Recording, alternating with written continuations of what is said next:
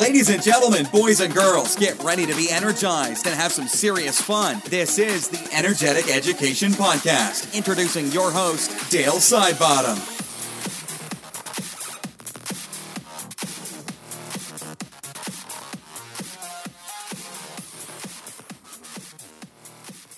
Welcome to episode number 42 of the podcast, and today's episode is an absolute ripper. I've been waiting a couple of months to catch up with Hugh. Now, Hugh Van Glydenberg is an absolute superstar. He started the Resilience Project nearly 6 years ago now, and from that, it has just gone from strength to strength. And Hugh's big message is that students, adults, teachers, everybody really need to focus on three things in life, and that's empathy, gratitude, and mindfulness. And today's episode, he's going to talk about his journey, how he discovered this from traveling and teaching through India, then doing his masters, and now Hugh travels all over Australia presenting these amazing messages to schools and teachers. So he's going to give some ideas and tips of ways that you can, start small and start spreading that gratitude with your students, as well as talking about this amazing new app that the Resilience Project has just brought out. And I personally have been using this for the last 20 days straight,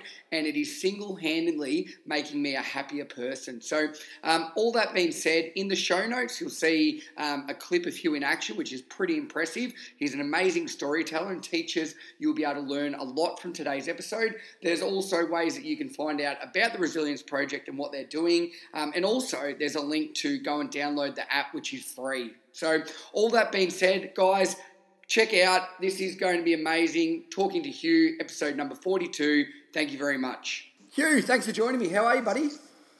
Good, Dale. How are you, mate? Yeah, going really well, mate. Now, for listeners out there, so I've got a lot of listeners and teachers around the world. So obviously in Australia, mate, you are a household name. You are the god. Everyone goes to you.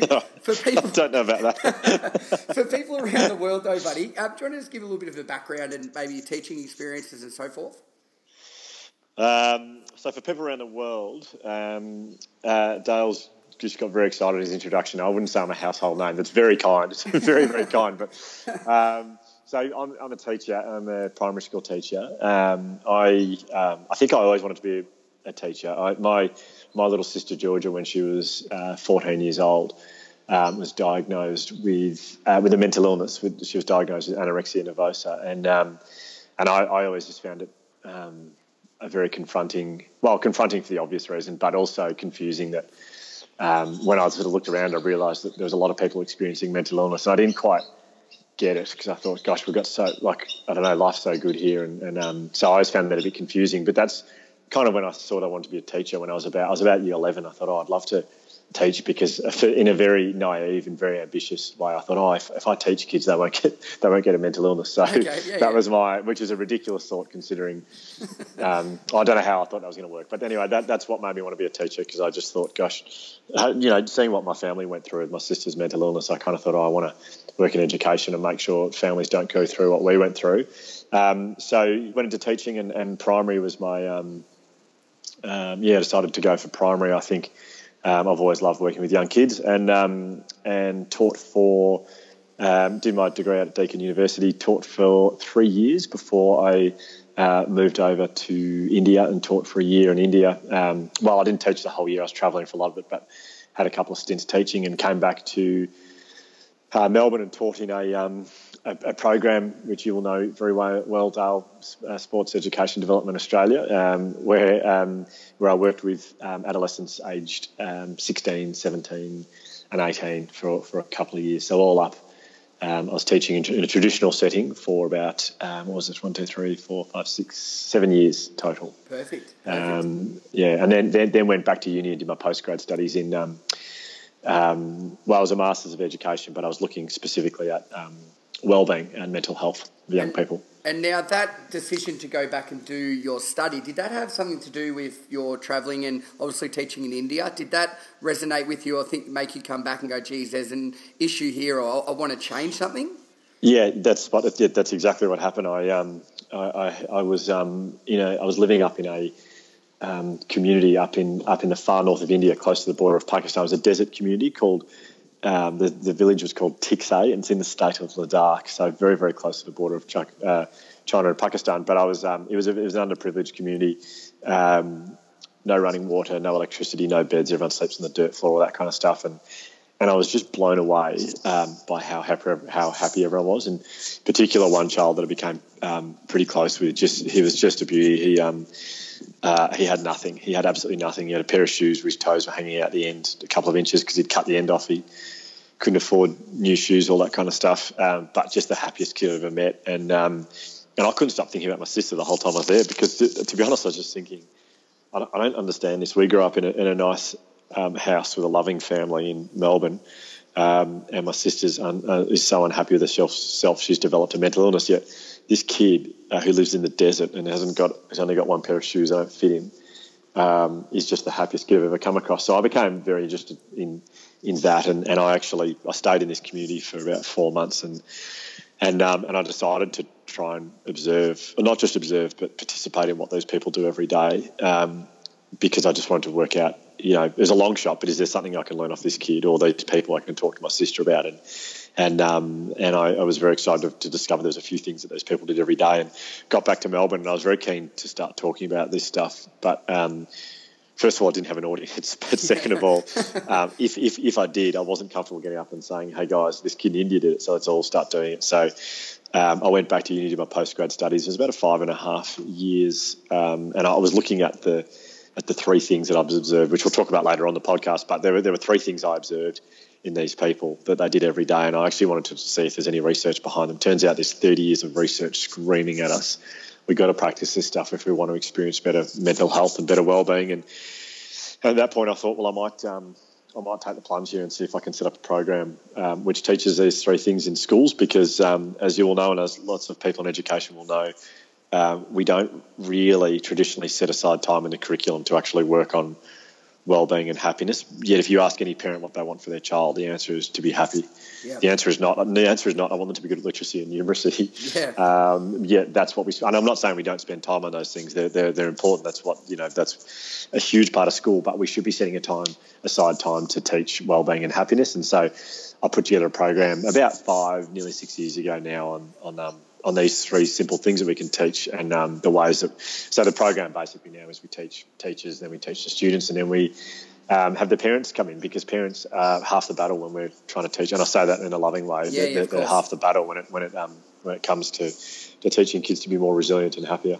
Yeah, and mate, that's spot on. And for listeners out there that haven't experienced Hugh or the program he's running in the Resilience Project, in the show notes I will put a YouTube clip that's Hugh speaking for about 20 minutes on gratitude, and he goes through that story about the kids up in the desert near Pakistan in India, and basically goes through everything that he's talking about there, and you can actually see it. And once you watch that, you'll get a really good idea about this message that they're going with. And I suppose from there, mate, the Resilience Project, it's been going now for, you say 4 or 5 years? Yeah, 5 years. It's in its 5th year. We're coming up on 6 years now. So, 6 years. Nice, mate. Nice. And things are going along really well? Well, yeah, they are. I think one of the reasons we've been, we've sort of, we've now added curriculum to our program, so that it's not just going in and doing sort of, we've had great results from going and doing presentations. We had a lot of people like some curriculum, so we can support the stuff you're doing after you've left. So we've developed comprehensive curriculum that links to all the learning outcomes in the national curriculum, all those kind of things. But I think one of the reasons it's really important is one of the reasons it's been very popular across Australia is the World Health Organization. And I know I'm speaking to a lot of teachers here, but this is not why I'm saying it. I strongly believe that, and I've said this to many groups before, but I strongly believe that teachers have the most important job in the world. And the reason I say that is that the World Health Organization, in their predictions for the year 2030, number one, they believe the most common illness in the world, not mental illness, the most common illness in the world will be depression, and they believe the most likely cause of death by the year 2030 will be suicide. And so when you look at that, that's when I think you just can't argue. Teachers have the most important job in the world, because teachers are the ones who have the ability to teach kids to be resilient. And I'm not saying because they're with them from 9 till 3:30 every single day. It's because they actually have the ability and the skills and the to motivate, engage, inspire, and to move. And when you look at those predictions in the World Health Organization, resilience becomes an unbelievably important attribute, and teachers are the ones who are going to be able to teach this to kids. So, again, I'm biased because I'm a teacher myself, but I do think teachers have the most important job in the world, and what an unbelievable privilege it is to be in a position to influence such a really scary prediction. Yeah, it is, but it's also a very exciting one. Like, I agree, mate. Now, Yep. those figures you just mentioned are outrageous. Like, that is so alarming. Do you think, with technology and everything as it is at the moment, social media is playing a massive role in that? Oh, I think it's a huge part, and it's funny you say that. We're actually this Sunday, the 10th of December, we're having a day. The Resilience Project is we're encouraging people around the country. We're calling it Disconnect Day, and we're asking people to challenge themselves to either, as soon as they wake up first thing in the morning, to remove all the social media apps from their phone, or if they want to be hardcore, turn their phone off as soon as they wake up and don't turn it on again until you go to sleep that night. Wow. But then as a reflection before you go to bed that night, just see how you feel, because I strongly believe that this. I think there are so many levels. There's so many issues with social media, but I strongly believe that these are influencing levels of anxiety for so many reasons. But I mean, one of the big issues is addiction to our devices right now. They believe 4 out of 5 adolescents in this country now addicted to their phone. I haven't seen the person who's not to be. I haven't seen the 1 in 5 who's not. I see they're all walking around on their phones, and we are as well as adults. I'm not saying it's just adolescents, but it's really. I mean, the things that they're now doing, the apps that sit on our phones to make us addicted, they're really frightening and they're unethical. The Facebook have got a feature when you get into your phone. First thing, what you do is, and people may not know they're doing it. I didn't know until I actually checked. But when you first get into Facebook with your thumb, you just kind of swipe the screen down just to load the notifications. Yeah. And when you do that, you'll notice a little circle spins around at the top. Yep. And then there's a pause, and then a number comes up to tell you the amount of notifications you've got. That whole process is deliberately built into Facebook. If they wanted to, they could tell you how many notifications you had straight away. But they've decided to base their program on the pokies. Yep. Which is where you pull a lever down. There's a delay, and then your reward comes up. It's called delayed scheduled reward, and it's psychologically addictive. And it's illegal for kids to be using the pokies because we know they'll get addicted to it. But Facebook have somehow managed to build this into their program, and it's getting people addicted every single day. They're now sending notifications before you wake up in the morning because they've worked out that if you're lying down, you're less likely to exit the app. So they're trying to get you before you get out of bed. With notifications, which have been deliberately sent to you before your average wake-up time. So they've calculated your wake-up time, then they're sending you. So, I mean, the point of all this is that we're kind of trapped, and we say to people, get off your phone. It's not as easy as that because we are clinically addicted to our phones. And so we're just trying to encourage people to just, mate, this is a very long answer to your question about social media. I'm loving it though, mate. Like I've never heard that. I know that they use like the gamification model and they suck people in by getting likes and, they want people to be on there. I had no idea that loading phase though, what it was based on. Like that is insane. Yeah.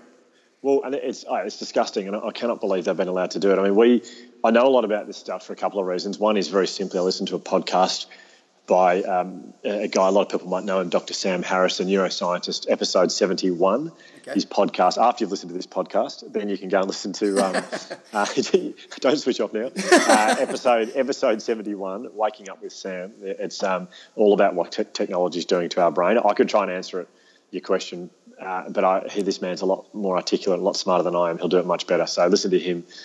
It goes for an hour and 48 minutes and you won't even realise that the time will fly. It's an unbelievable and very scary podcast on the influence of our devices on our brains. But there's some nice advice in there. And I know the other reason I know about this stuff is because, and I get the irony here, but we've just finished building our first app. Yeah, well, that's what I was going to talk about next. Yeah, so I've had people asking for years to build an app, and I kind of said no, but I think one of the issues is the amount of time we spend on our phone. And Dale, you're someone who's built an app, so you get to spend anyone. But I thought, no, we can do it. But we can do it in a way where we're not trying to trap people in the app. So I remember the app developer said to me, and there's a function where if they haven't been in for a few days, we send them a notification. Yeah. And I said, no notifications. And he said, no, that's how you get them back into the app. And I said, well, mate, that's why I don't want them there, because I want people to choose on their own time they're going to use this app, and then we actually don't let, once they've used it, we don't let them back in for another 12 hours. So because we don't want people stuck on there. I mean, there are apps out there that are good for you. There's plenty of apps that are good for you, but there's also apps that make you feel, well, social media. Here's the answer to your question. It's taken 10 minutes to get there, but the most common emotion someone feels after they've spent 10 minutes or more on social media is regret. And that's a lot of regret going around because a lot of people are spending more than 10 minutes there. So the advice I would give to people is turn the notifications off on all your apps. You don't need notifications. They are there as an excuse to suck you back into your phone. And so right now, Facebook and Instagram and whatever the apps are, they are deciding when you check your phone, and it needs to be the other way around. We should be deciding when we check our phone. But they're sending us notification, we jump in and have a look. We just react straight away. And the second one is rearrange your home screen. And this is a beauty. Get rid of all the apps that don't make you feel good. So I'm not saying delete them. Move them 5 screens. Swipe, so you can swipe 5 screens across. Okay. To actually get to them, and you can make your own folder. I've got a folder. It's 5 screens across, and it's called regret. And that's where I put Instagram, Facebook, Twitter, YouTube's in there because YouTube is a shocker. They use autoplay. My Cricket. Actually smart. Yeah, my Cricket. I'll be honest with you, my Cricket sits on my home screen at the moment. Sorry, mate. I do know what you mean. That's a really good point. And I suppose the reason I bring that up is we're both taught in the same program, and what I found is that students would walk into the room in the morning and they wouldn't even say hello. They were on their phone. And I'd say, you need to go outside. You need to walk in and greet me. You can't. That's not a way to walk into the room. That's not a way to start the day. But it's not only those students, but everybody you see now, every kid walking along, they'll be on a train, there'll be 4 of them, they'll be talking to each other through messages instead of interacting with each other. It's frightening, isn't it? Because we, I don't know about you, but I reckon growing up as a kid, I reckon I learnt so much when I was bored. So when I was sitting around the dinner table and I was sort of run out of stuff to say and I was bored, well, that's just bad luck. I had to make my own fun. And so you learn to be creative through that with your siblings or whatever it is. But I don't see that anymore. I don't see creativity coming out of boredom because we're never bored anymore. Because the second we feel bored, we pull our phone out. And so where's the creativity going to come from? And for us as adults, it's not ideal when, you might know the feeling, but I certainly do it. When I'm sitting at the pub having a beer with a mate and he goes to the bathroom or whatever, I grab my phone straight away rather than just sitting there and just actually being there and looking around and maybe interacting with the barman or whatever it is. We don't want to be by ourselves anymore. And it's adults, but I'm really concerned about kids who are growing up where the very second they're bored, phone comes out, boredom's gone. It's not replacing it with anything wholesome. They're not learning anything meaningful there. Whereas you and I, when we were bored, and I know with your brothers, if you got bored around the dinner table, well, just you make your own fun, and it's good for us. We learn empathy, we learn social skills, we learn conversation skills. But I worry about the next generation, and it's not their fault. I don't blame them. It's this. I am so glad that I'm not growing up in this time where phones are just. Your example's perfect. Kids walk into a classroom not greeting other students or teachers because they're on their phone. That is the most. That you couldn't get a better example of that. It is so. So if you walked into your classroom 10 years ago, 15 years ago, and you just had your head down and sat down, you just wouldn't do it. It'd be so rude. You couldn't force anyone to do it. I just feel so bad, but it's happening all the time now because of these devices, and it's an excuse. It's people go, it's okay, they're on their phone. No, it's not okay to walk into a room and not say hi to people. Yeah. I couldn't agree more, and it's something that we need to be conscious about. I like that idea of turning everything off, and I know I'd probably struggle with that, but again, that is something you need to do because it's a habit and it's a bad one you get into. Now, you mentioned a little bit about the app, and the main reason I wanted to obviously have you on the podcast today, not only just have a good chat, Hugh, but to mention this app. Now, for people out there, they've created an app, and it's basically around gratitude, and I won't go into it too much, Hugh, but I've been using it now for about 20 days, and I love the simple function of it. I love that I can do a little guided meditation if I need, and it's just a really good way to keep track of, things that I'm grateful for. I think people are too often,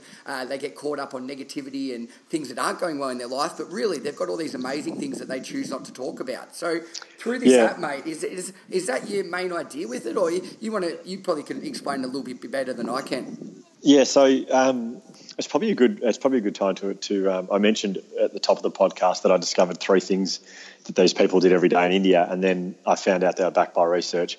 I've basically built those three things into this app. So the three things I found in this order, so you can remember the acronym GEM, is gratitude, empathy, and mindfulness. They're the things that these people practice. They actually made a deliberate practice of every single day. And so I've tried to build them in the app. So when you get into the app, the first thing that happens is it's going to ask you, it's something you do at the end of the day. And the first question is, how do you feel right now? Or what emotion do you feel? And you have to choose which emotion. There's a whole lot of faces there, and you click on the emotion that you feel.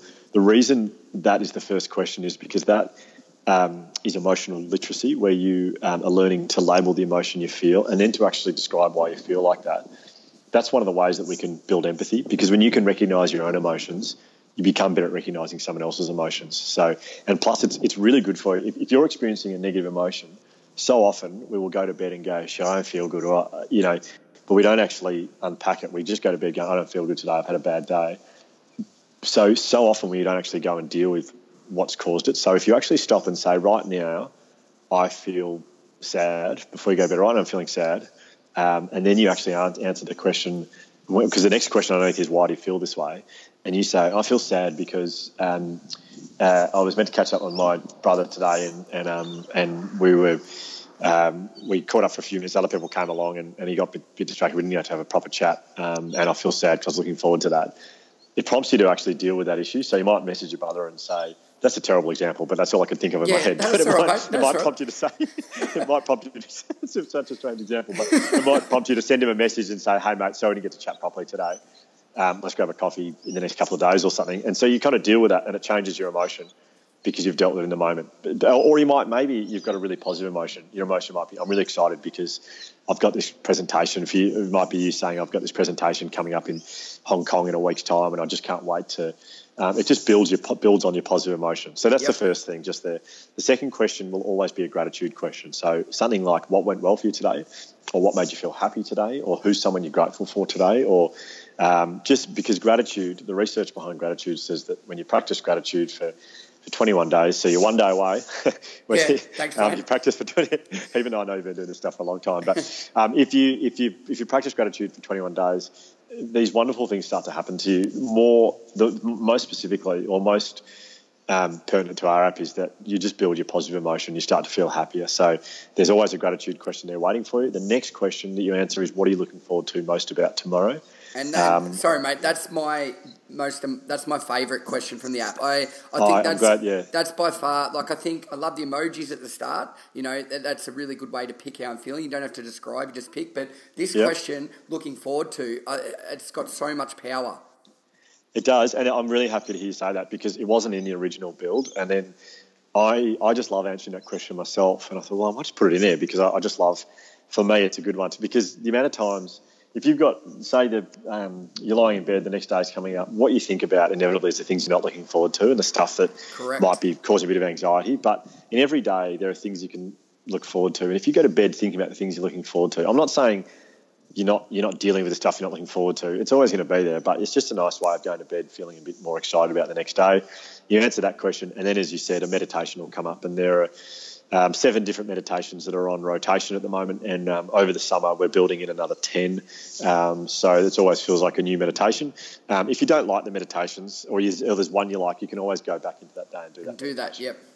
The thing I like about it as well, mate, is the meditation is 10 or 12 minutes, you know. And if people say, I don't have time for that, they do. That just means they're lazy or they don't want to do it. So I like that, because I've got a short attention span, and I know a lot of people do. I can give up 10 minutes a day. Yep. Absolutely. I mean, there was an article the other day, and you and I were talking before the podcast started about business and how it's, for both of us, not our favourite thing. But I just stumbled across this article in the Business Review Weekly, and it said that 58 out of the top 60 business people worldwide do a minimum of 30 minutes meditation every day. Wow. That's how much, with gratitude, empathy, mindfulness. Meditation is a great way to practice mindfulness, and that's what the kids did in this community from 8:30 to 9 o'clock every day. They did meditation. And then I read it that these business people do it, and I know that something that, having been very, very lucky to work with a few elite sporting clubs, it's what they're also doing now as well because very simply, when you're mindful, you're able to choose what you focus on. You actually can deliberately direct your focus to whatever you want it to be. And for many reasons, we're not great at that. And so 10 minutes every night at any time of the day, just practicing meditation, which whether you do it through our app or you find another app or you get another way, it helps you feel calm in the moment, and it teaches you how to focus on what you want to focus on. And I think that if people are listening out here and you don't just go and download this app, you're ridiculously crazy, because it's free and it's got all these functions on it. And not only as a teacher, an adult, a parent, a student, everybody should be practicing this. It should just become part of your daily routine. And as we've just mentioned, Hughes has mentioned there, that leaving the world each day when you go to sleep, if you can leave it in a positive way and already looking forward to something the next day, that's, you're already jumping out of bed. Whereas if you're harnessing negativity, that's what you're going to wake up like. Yep, absolutely. Spot on.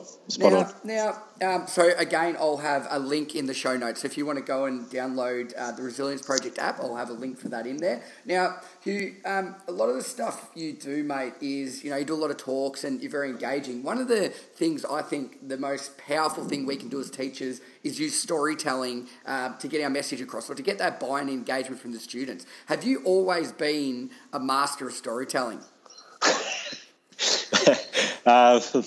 Depends who you ask. If you ask my mates, I love telling stories. I always have. I grew up watching Billy Connolly, comedian. My mum and dad thought he was great, so they'd always used to buy his videos and his DVDs, and so I grew up watching him, and I just fell in love with his stories. Like, some of them weren't even that funny, but I just loved the way he told stories. And then I growing up in sporting clubs, as I know you did as well, whether it was footy or cricket, before there were mobile phones, before there were devices, that was your kind of currency. Like, it was you would sit around and either listen to stories or you tell stories after games, at training, during games when you're batting, or whether it was after footy, sitting around in the rooms, people just talked, and it was all about telling stories. Now, I've been accused from my mates that I played cricket with. My nickname for a while was Sketchy, because they reckon there's a lot of mayonnaise on the stories. But yeah, it's always been. I mean, we remember stories, and that's something I'd say to teachers and every staff PD I'm doing. I implore teachers to use storytelling, because I still remember stories that my teachers told me. A lot of the textbook stuff I don't remember, but I remember the stories they told me, and we love stories as people. We love hearing them, and that's what sticks. So when I do staff PD,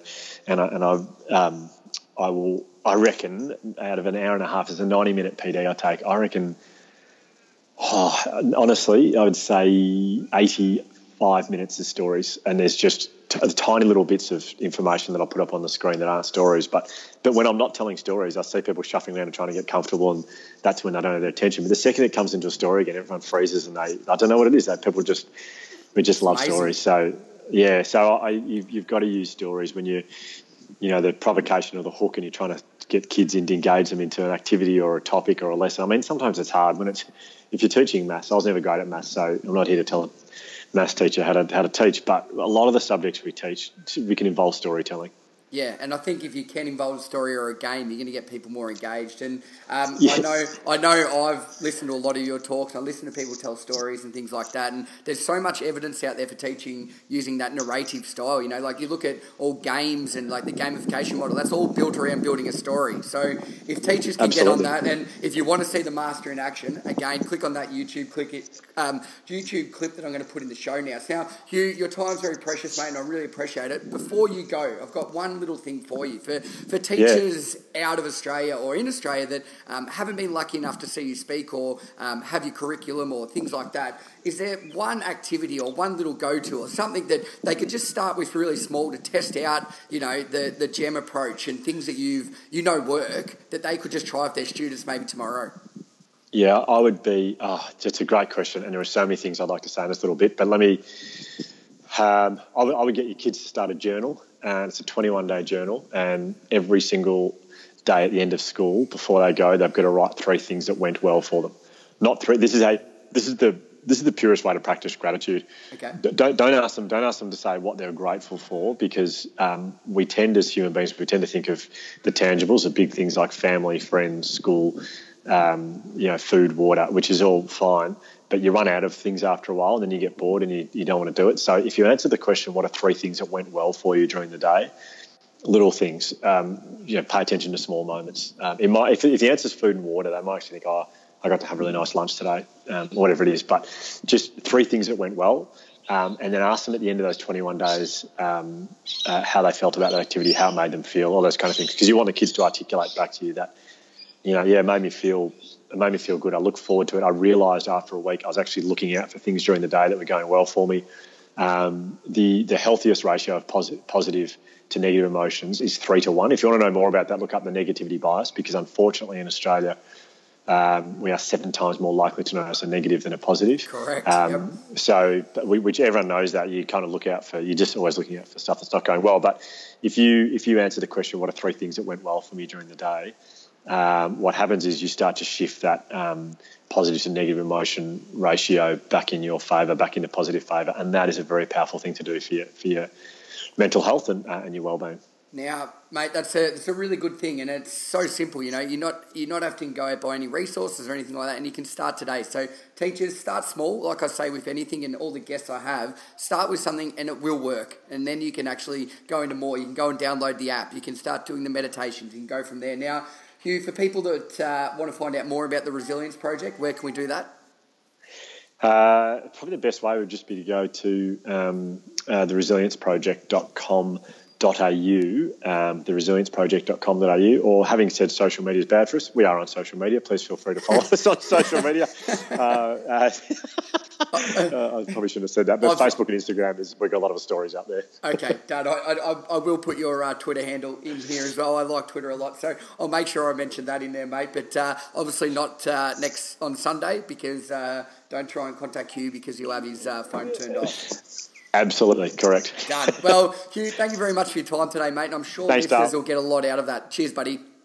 Hey, where are you going? Don't go anywhere. If you like today's episode or you like any of our episodes, we would love you to take 30 seconds out of your day and leave a 5-star review on iTunes. That way, more people will be able to listen to this podcast, and hopefully it can help them in life with teaching and everything we do. Please leave a review. We'd love that. Thank you very much.